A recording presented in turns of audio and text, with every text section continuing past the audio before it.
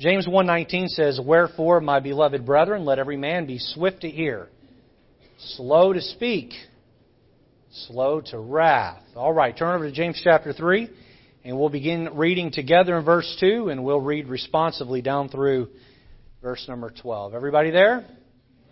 Amen. All right, let's begin in verse 2. Ready? Here we go. "For in many things we offend all.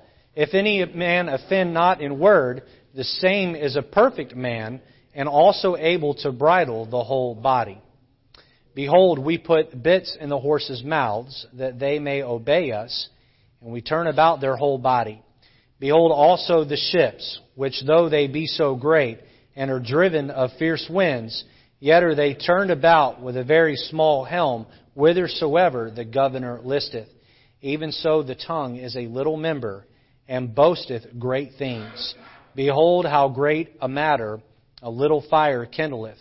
And the tongue is a fire, a world of iniquity. So is the tongue among our members, that it defileth the whole body, and setteth on fire the course of nature, and it is set on fire of hell.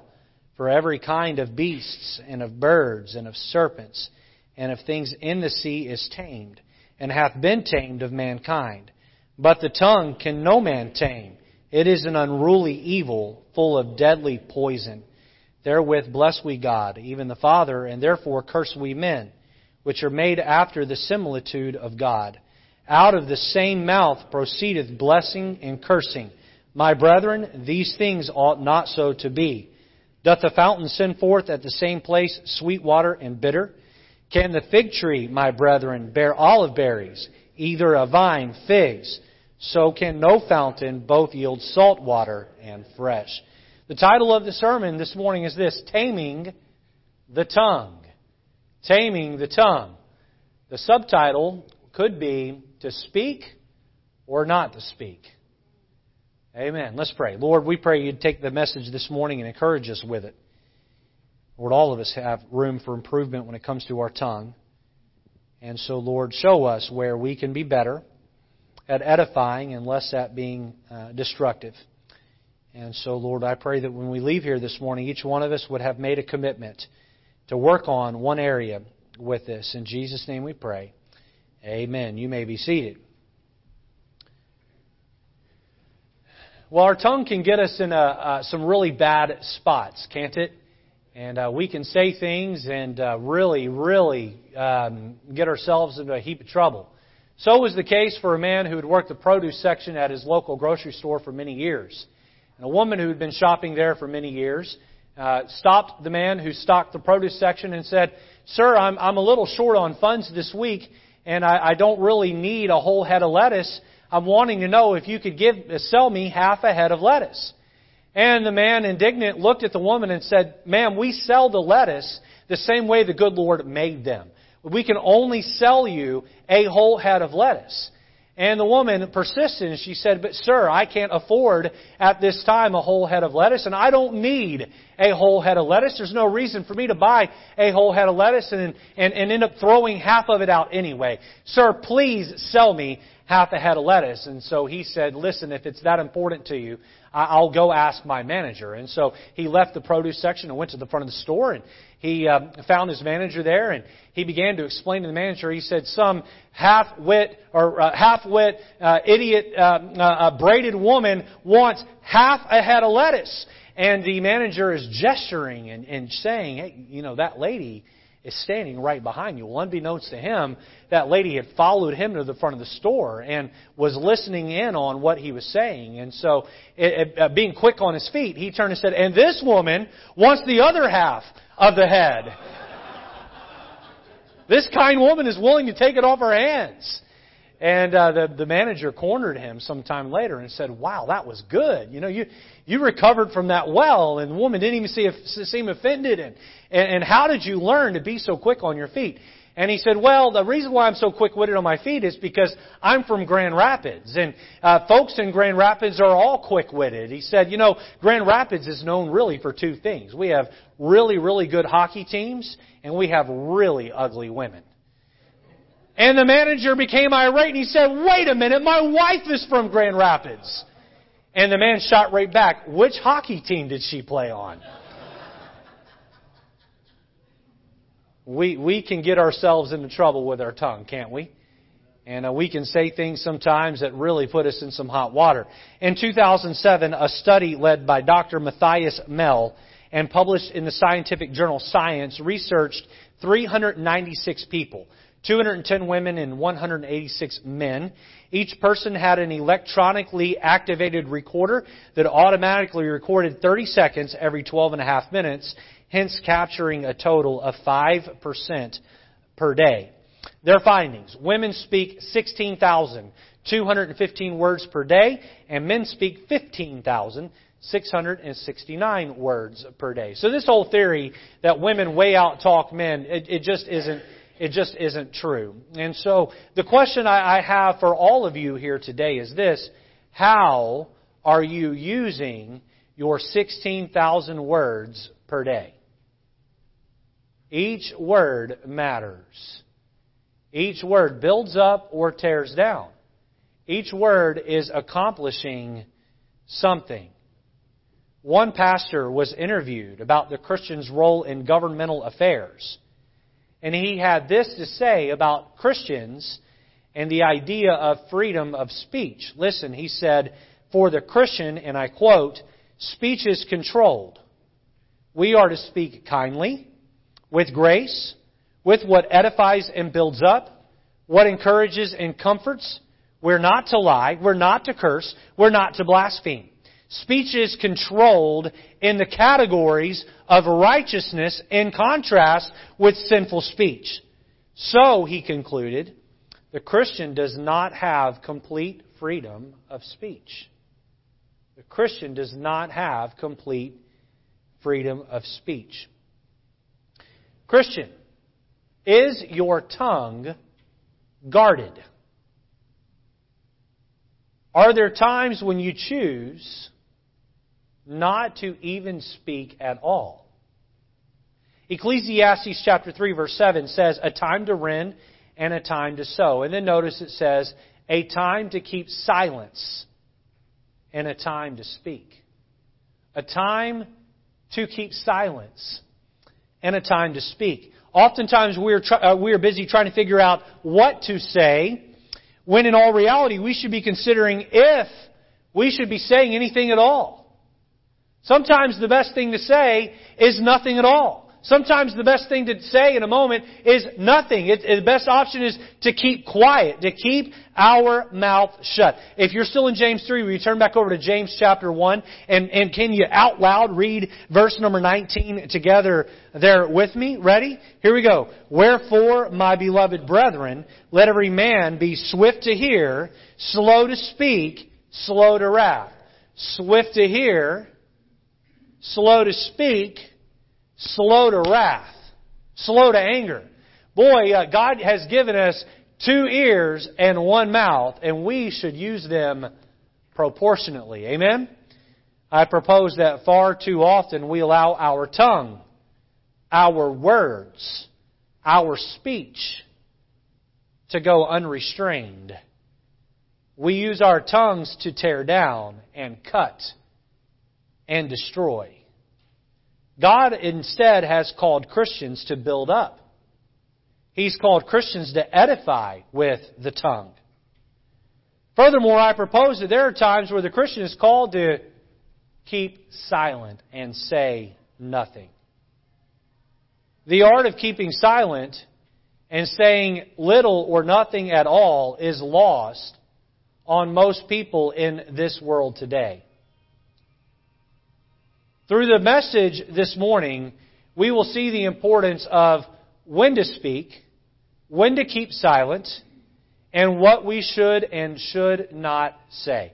When to speak, when to keep silent, and what we should and should not say. So let's take a look at 2 key thoughts this morning. And then below those 2 key thoughts, we have several subpoints as we consider this topic, taming the tongue, or to speak or not to speak. All right. Point number 1 is this: our silence. Our silence. Now, I've been going to church a long time, and I haven't always been the preacher. All right? In fact, most of my life, I haven't been the preacher. I have sat and listened to other people preach. So, in all of the sermons that I have preached and had heard preached, I don't know that I've heard too many preachers spend too much time on when we should not speak, on when we should just be quiet. But this morning, I want us to consider that Scripture tells us there are times where the best thing to say is nothing at all. The best thing to say is just the best thing to do rather is just to keep quiet. And so this week, putting this message together, I did a Bible study on when the Christian is to keep silent. And I want to share with you 4 times the Christian is to keep silent. Notice letter A, in the presence of the eternal. In the presence of the eternal. Listen to what Zechariah said in chapter 2 and verse 13 of his book. He said, "Be silent, O all flesh. Be silent before the Lord, for He is raised up out of His holy habitation." Psalm chapter 46 verse 10. Many people believe King Hezekiah wrote this psalm. We can't say that conclusively, but many people believe that. It would seem to indicate that when you match it up with the story of his life. And if so, he would have written this in a time of great turmoil in his life, while being under attack from an enemy. And he wrote in verse 10 of Psalm 46, "Be still and know that I am God. I will be exalted among the heathen. I will be exalted in the earth." You know, sometimes the best thing to say while we're in the presence of the eternal is nothing. Sometimes the best thing to do is just sit there and be in His presence. Plenty of times, in fact, oftentimes, in my prayer closet, I'm so overwhelmed by a situation, or I'm so overwhelmed by the presence of God, that I just sit. And for a time, a season, I say nothing. Have you ever gone on a long car ride with someone you cared deeply about? Maybe when you were with a child, you were with your parent. Maybe you're married and you're with your spouse. Were there ever times where, seasons of times on that car ride, a long trip, where you just didn't say anything? Right? Just quiet? Every moment does not need to be filled with noise. Sometimes I go on a long car ride, just me and my wife, or maybe the kids are in the back seat, and I'll look at Angela and I'll say, "Are you tired?" She'll say, "No." And I'll look back 5 minutes later and she's out. She's sleeping. And there have been times where, we're driving through the night, especially when the kids are little. We don't want them crying on the long car ride, so we drive through the night. And she's over there. She's sleeping, She's got her mouth hanging open. I won't give any more details, amen. Get me in trouble. And she's nodding. Okay, I got to stop. I got to stop giving details. And, you hit a bump in the road, and it wakes her up, and she asks 2 questions. The first question, "Is everything okay?" And yeah, everything's fine. And then the second question is the most ludicrous question she could ask. "Do you want me to drive?" "No! I don't want you to drive. You're sleeping." Amen? Sometimes you go on a long car ride with someone you care about, and just being in their presence is enough. Right? Nothing needs to be said. Just being with the person that you care about, know that cares about you, is enough. Sometimes just being in the presence of God is enough. Now, prayer isn't prayer if you're not talking to God. And so please understand when I say that we need to be silent in the presence of the eternal, I don't mean that we need to always be silent, but there should be seasons of time where we just sit there and we are just silent in His presence. I spent some time with a church member this week who was really going through a hard time in his life. And I went by and put my arm around him to pray with him and just let him know I care about him. And I asked him if he had been praying about his hardship. And the answer was some. I've been praying some. But he said, sometimes I just don't know what to say. How many can relate? You know what? That's okay, I told him. Sometimes you just groan. And the Holy Spirit takes our groanings and turns it into the prayer that we need. Amen? When was the last time that you sat in the presence of the eternal in the middle of a prayer and you were just silent. You just let His heart commune with your heart. Our silence in the presence of the eternal. Number 2, or letter B rather, in the presence of the experienced. In the presence of the experienced. Hold your place in James if you could and turn over to Proverbs chapter number 4. Proverbs chapter 4. I picked Proverbs 4. I could have picked several different chapters in Proverbs, but here Solomon is writing to his children. He's writing to others, helping them to see the importance of listening and not always talking.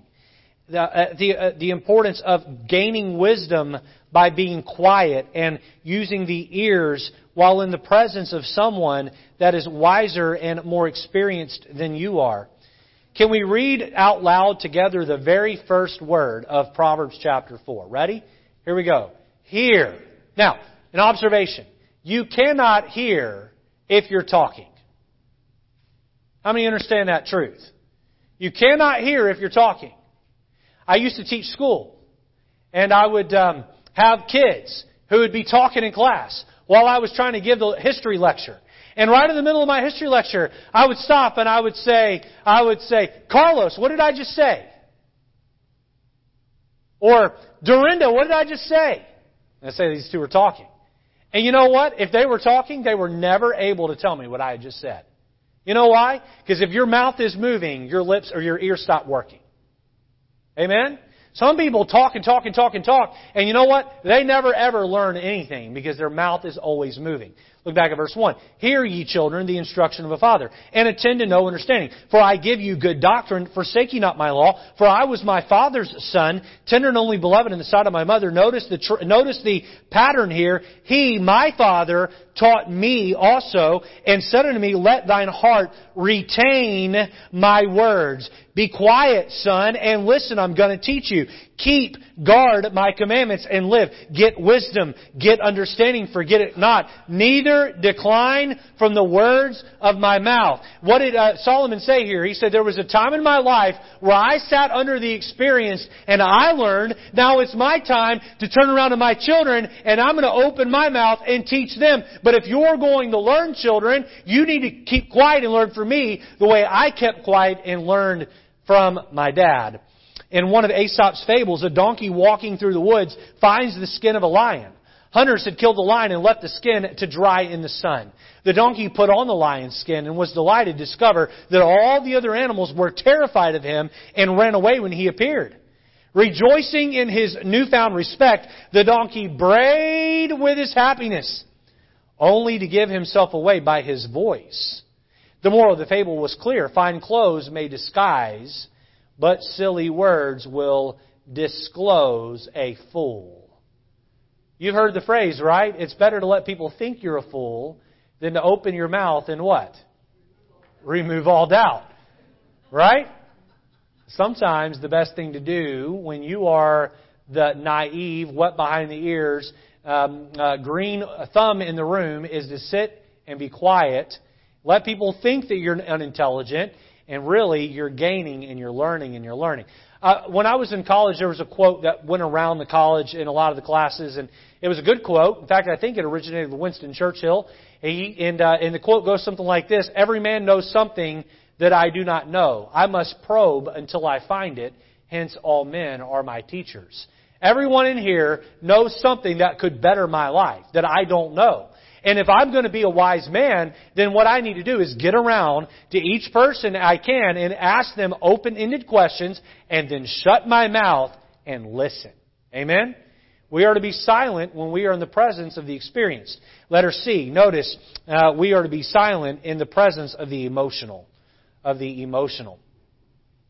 me read for you Proverbs, or you're in Proverbs 4. Turn over to chapter 29 and look at verse number 11 there. Proverbs chapter 29. And verse number 11.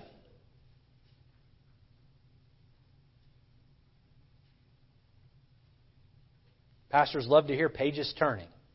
Amen? That means people are engaged, they're involved. Look at verse 11. Ready? Hey, look at it there with me. It says, a fool uttereth all his mind, but a wise man keepeth it in till afterwards. Does the wise man never speak? No, the wise man speaks. but he waits until the emotion is gone. A fool uttereth all his mind. You know, you don't have to get the last word in to be right. Amen? Even if you don't get the last word in, if you're right, you're right. But our pride wants us to finish out that conversation with that zinger that shuts them down. That's foolish. That's foolish. When I was a newlywed, my wife and I are both firstborns. So that means we're used to getting our ways. That means we're used to, riding roughshod over our little brothers and sisters. And so when you take two firstborns and you put them in a marriage and they're young and immature, you have some pretty big blowout fights. And so that was our marriage early on. And I can tell you where the tide started to turn for us. And we loved each other. We were just very passionate in our love. And we were very passionate about winning an argument. And the tide began to turn in our marriage when Angela decided one day, I'm not going to get the last word in. And I was all hot and bothered and upset and griping and going on about something I wasn't happy about. And she just got quiet. And you know what? Later, when the emotions were gone, she came and talked to me about it. And you know what? We actually got somewhere. And in 13 years of marriage, there have been times where I've been the one to get quiet. And there have been times where she's been the one to get quiet. A fool uttereth all his mind. Some of you are Spanish speakers in here. In the Spanish language, there is a phrase, ella no tiene pelo en la lengua. For you English speakers, that means she doesn't have any hair on her tongue. What does that mean? Right? We have our American phrases that don't make sense in any language. That's a phrase that doesn't make sense in any other language of Spanish. Here's what it means. It means that she doesn't have any hairs to catch words from coming out of her mouth. What she thinks, she just says. Or what he thinks, he just says. And you know what? That's almost glamorized in the Spanish culture a little bit. Oh, that's awesome. She just speaks her mind. The Bible says that's foolish. That's foolish. Sometimes it's best just to keep your mouth shut. Someone's emotional. You can't logic with an emotional person. How many of you have lived life long enough to figure that out? Here you are trying to explain to them why they're wrong, and they're all emotional and upset. You are wasting your time. You are wasting your time. It's best just to shut your mouth, wait for the emotions to settle, and then go and talk to them, if you still feel it's necessary. We're called to be silent in the presence of the eternal. We're called to be silent in the presence of the experience. We're called to be silent in the presence of the emotional. Let me give you a quote to write down here. In an emotional situation, you will never regret what you don't say. In an emotional situation, you will never regret what you don't say. Because you can always go back and say it later. But once it's been said, it can't be unsaid. Amen? There are men who pride themselves on their candor, and it denigrates into brutality. One such man said to John Wesley once, Mr. Wesley, I pride myself in speaking my mind. This is my talent. Well, said John Wesley, the Lord wouldn't mind if you buried that talent. Letter D, notice, we are to be silent in the presence of evil. In the presence of evil. Now, again, discretion and discernment is key. You've heard the quote that the only thing that must exist for evil to rule in the world is for good men to keep silent. Good men to keep silent. And so I am not saying that in the face of evil we should always be silent. But when evil is happening directly at you, oftentimes the best response is to say nothing at all. Was that not how our Savior handled evil? Isaiah chapter 53 verse 7, speaking of Jesus, the Bible says, He was oppressed and He was afflicted, yet He opened not His mouth. He is brought as a lamb into the slaughter, and as a sheep before her shears is dumb, so He openeth not His mouth. This prophecy would come true in Matthew chapter 26, verse 63, in the presence of the high priest after Jesus had been arrested. The Bible says, "But Jesus held His peace, and the high priest answered and said unto Him, I adjure Thee by the living God, that Thou tell us whether Thou be the Christ, the Son of God." The Bible again says Jesus held His peace, meaning He had something to say, but He just kept His mouth shut in the face of evil. Matthew chapter 27, verse 14, we find Jesus in the presence of Pilate. He's being tried before Pilate. The Bible says, "And Jesus answered him not, to never a word, insomuch that the governor marveled greatly." Here He's being accused and questioned by the high priest, and then by Pilate, later by Herod. And in all three situations, He's being peppered with accusation. And how did Jesus respond to this evil? He kept His mouth shut. He was silent. You know, when someone is accusing you falsely, oftentimes the best thing you can do is just say nothing at all. How many of you here have ever had somebody take a shot at you directly or indirectly on social media? Would you raise your hand if you've had somebody take a shot at you directly or indirectly? The rest of you are the ones taking the shots. No, I'm just teasing. All right, that was a joke. I didn't mean that, okay? How many of you have ever found out that someone has taken a shot at you behind your back, gossiped about you behind your back? Hold your hand up on that one, all right? You know what? It hurts when someone is slandering your name. It hurts when you're being gossiped about. It hurts when somebody takes something that's true and exaggerates it or conflates it into more than it really is.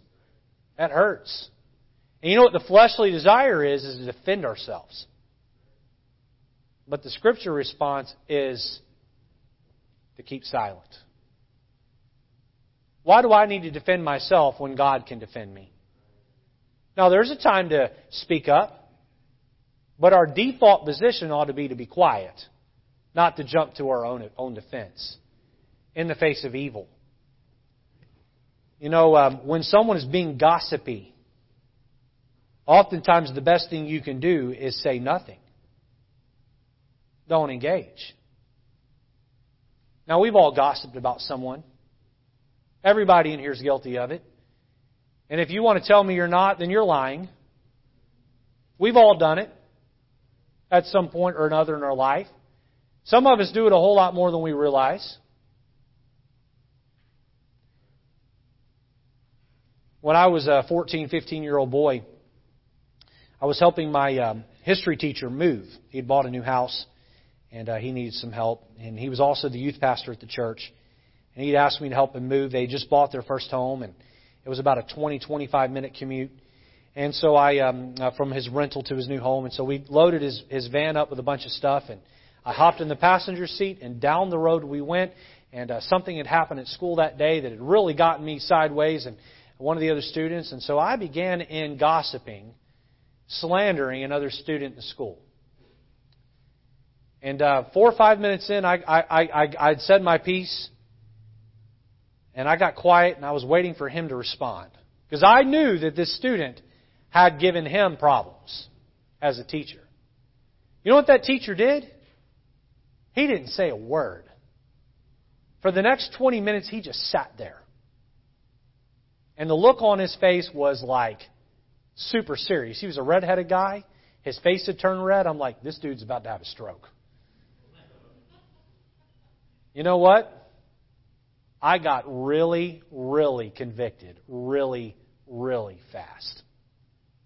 Because in his silence, he was saying to me, you are wrong to talk about somebody behind their back. He didn't have to give me a 15-minute lecture on gossiping. His silence said it all. The Spirit of God used that to convict me. You know, we've learned a lot about viruses in the last few months. One of the things that we've all become more aware of is that for a virus to live, it needs to jump from one person to another. And the way to beat a virus is to get to a place of herd immunity. Because then the virus can't travel, and so it dies. You know, I've learned that gossip is like a virus. If gossip can't find an ear to land in, it goes away. Now, I'm not against Facebook, totally. I personally don't like it, because it has been used to hit me over the head with.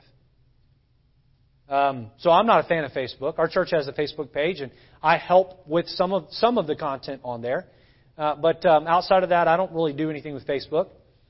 Can I tell you that Facebook is like TV? In and of itself, there's nothing wrong with it. But can I tell you what most people use Facebook for? Gossip. Gossip. Now, if you're getting on there and encouraging people in the Lord and you're being encouraged with it, that's great. But a lot of people get on there to find out the latest scuttlebutt so they can be in the know. Can I tell you what a lot of cable news is? It's political gossip. It's finding out the latest slime on the latest politician. Look, if they're a politician, just assume they're slimy. Amen?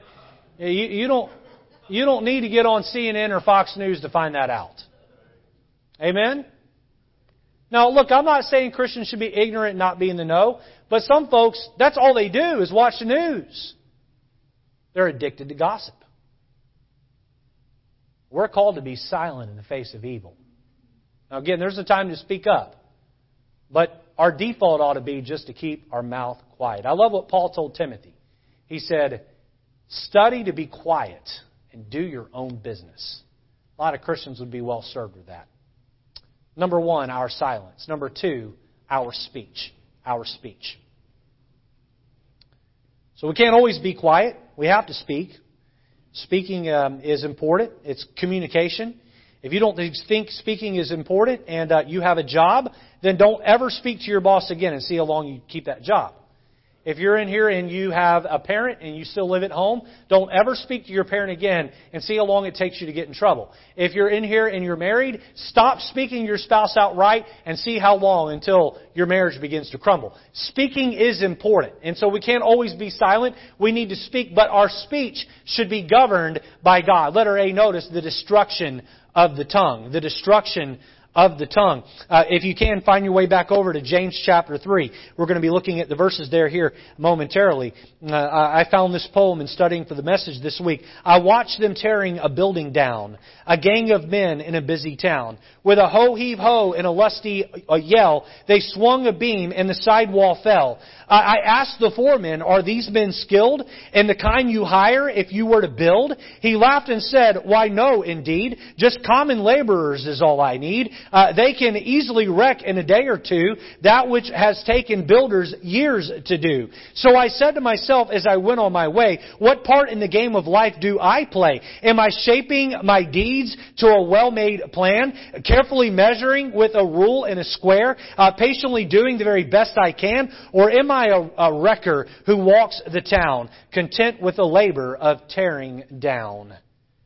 Washington Irving once said this. He said, a sharp tongue is the only edged tool that grows keener with constant use. A sharp tongue is the only edged tool that grows sharper with constant use. Ephesians 4:29, Paul reminds the church of Ephesus, let no corrupt communication proceed out of your mouth. Now, what would be labeled as corrupt communication in Scripture? Now, I could spend an entire sermon on any one of these. I won't do that. I'll just read them off here, but let the Spirit of God work on your heart accordingly. Cursing is corrupt communication. Blaspheming the name of God or taking God's name in vain is corrupt communication. Complaining, that steps on all of our toes. Complaining is corrupt communication.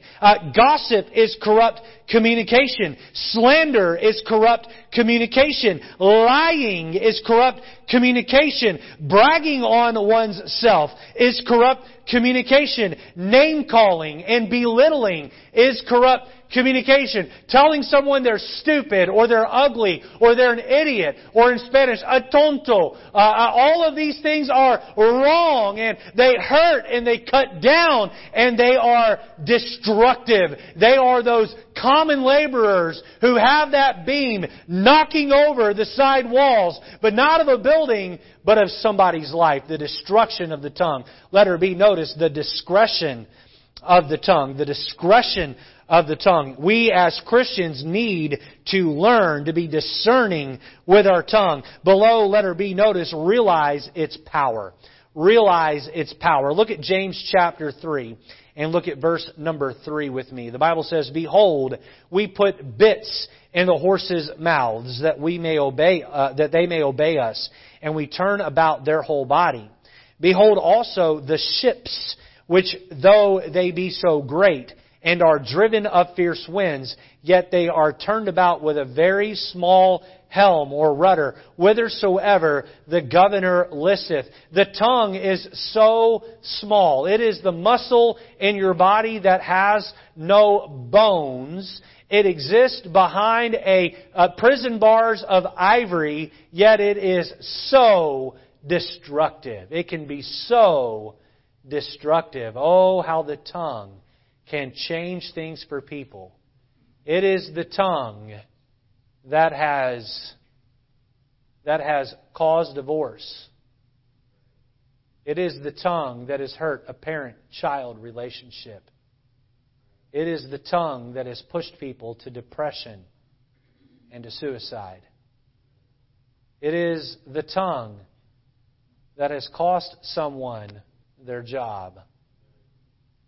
It is the tongue that has caused employers to have lost respect to their employees. It is the tongue that destroys. There are people in my life that if they were to walk into my presence, I would get very uncomfortable because those people have hurt me. You say, "Well, Pastor, how did they hurt you? Did they take you out back and rough you up real good? Did they beat you up?" Oh, no. I've only been in one fight in my life, and that was when I was in the 9th grade. But that's another story for another sermon. Amen? They didn't beat me up with their fists, but they beat me up with their tongue. If I were to be in those people's presence right now, I'd be quite uncomfortable. But you know, if I'm honest with myself, there are people in this world that if I were to walk into their presence, I'd probably make them uncomfortable too because of the way that I've used my tongue in their presence. The tongue can be so destructive. We need to realize its power. Notice below the discretion of the tongue, we need to remove its poison. We need to remove its poison. Oh, we need to be that snake that has been defanged. I'm not telling you when to be a snake, amen? But we need to be defanged. We need to be the dog that's lost its bite. We need to be, what does the Bible tell us? Wise as serpents and harmless as doves. Look at James chapter 3 and verse number 5. And we see here that no man can tame the tongue, but the Spirit of God can. Look here. Even so the tongue is a little member, and boasteth great things. Behold how great a matter a little fire kindleth. And the tongue is a fire, a world of iniquity. So is the tongue among our members, that it defileth the whole body, and setteth on fire the course of nature. And it is set on fire of hell. Look here.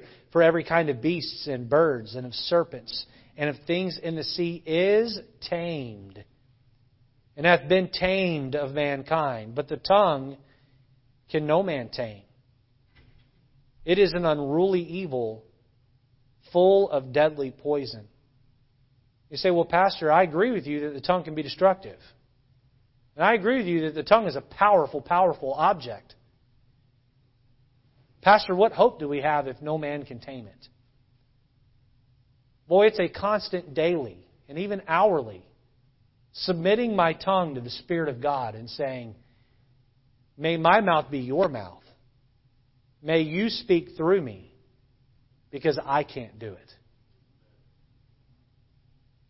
Notice next, under the discretion of the tongue, we must refine its purpose. We must refine its purpose. I love Colossians chapter 4, verse 6. Paul told the church of Colossae, he said, "Let your speech be always with grace, seasoned with salt, that ye may know how ye ought to answer every man." Boy, that's the goal.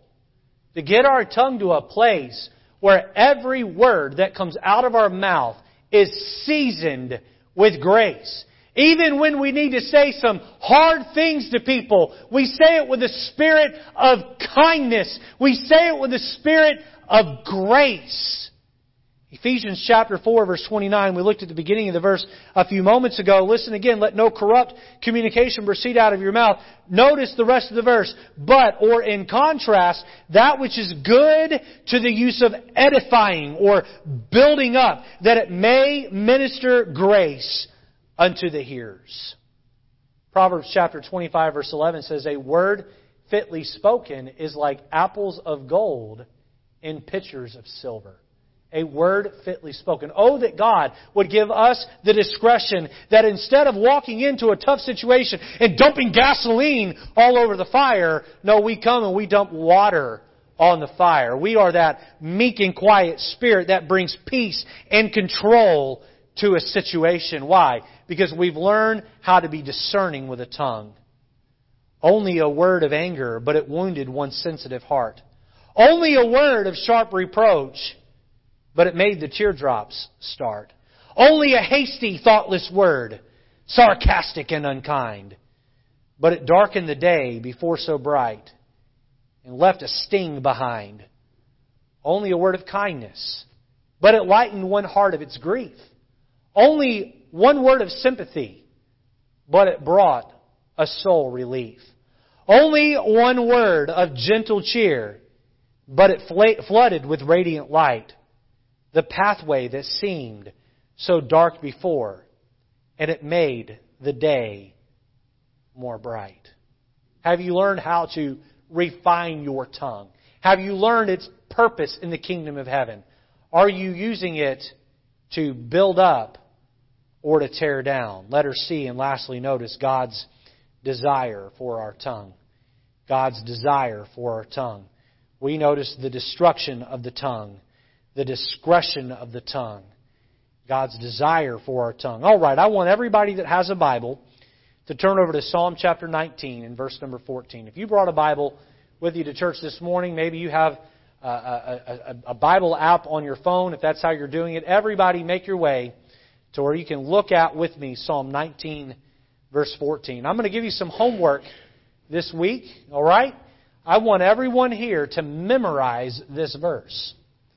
I want everyone here to make this verse part of their week. If you need to write it out on a 3x5 card and carry it with you, memorize it, do that. If you need to record a voice memo of you reading the verse and then listen to it over and over again, do that. But I want everybody to memorize this verse this week. Here's the verse. Ready? Let's read it out loud together. Ready?